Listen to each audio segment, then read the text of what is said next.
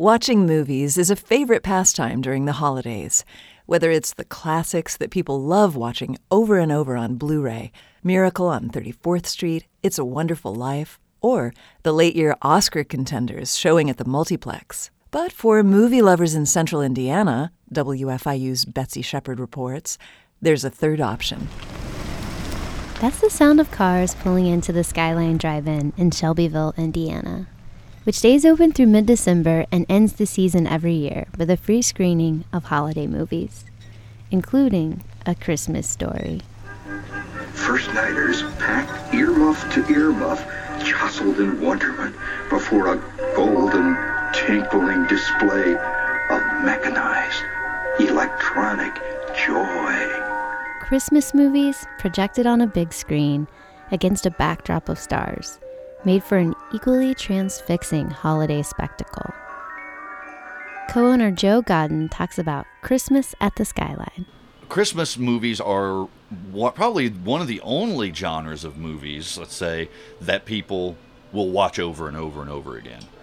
Like every year they'll watch A Christmas Story or It's a Wonderful Life. They've become tradition for people.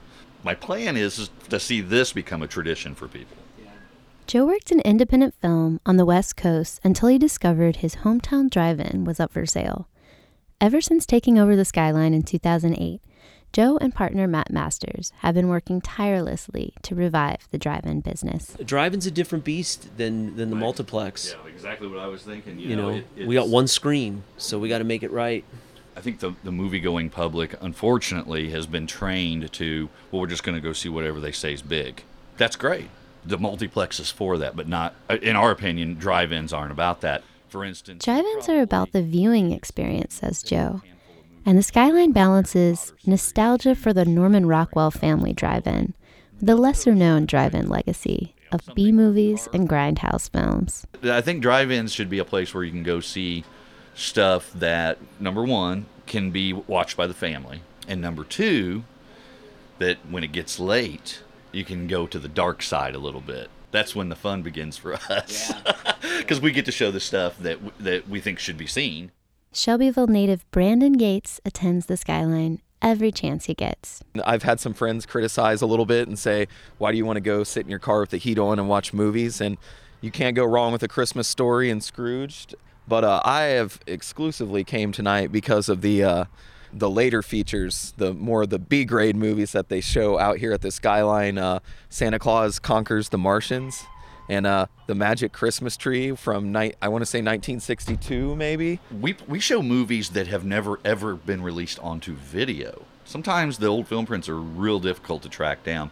The cool retro stuff that we show, no, you gotta find a collector that has them. The Skyline gets many of its rare film prints from Don Zest, a retired railroad worker and longtime film collector. I have a massive film collection, a lot of drive-in type things from the 60s, 70s, and some actually from the 50s. I provide all the weirdness. The Skyline included Don's 35mm print of A Magic Christmas Tree in its holiday lineup. I was mowing the lawn when I ran into this tree. This tree? My, such a beautiful tree. Never mind that. Where did it come from? That's part of what drive-ins were. Sometimes the movies were bad, but bad in a good way. And we want to preserve that drive-in culture. That's Christmas at the Skyline. Yeah. It's a nutty mix of everything we can throw into Santa's bag, I guess. Yeah. So come on back to concessions. Merry Christmas from the Skyline. For WFIU Arts, I'm Betsy Shepard. The Skyline Drive-In is now closed for the season, but will reopen in early March with a full roster of movies, it promises, you won't find at a theater near you.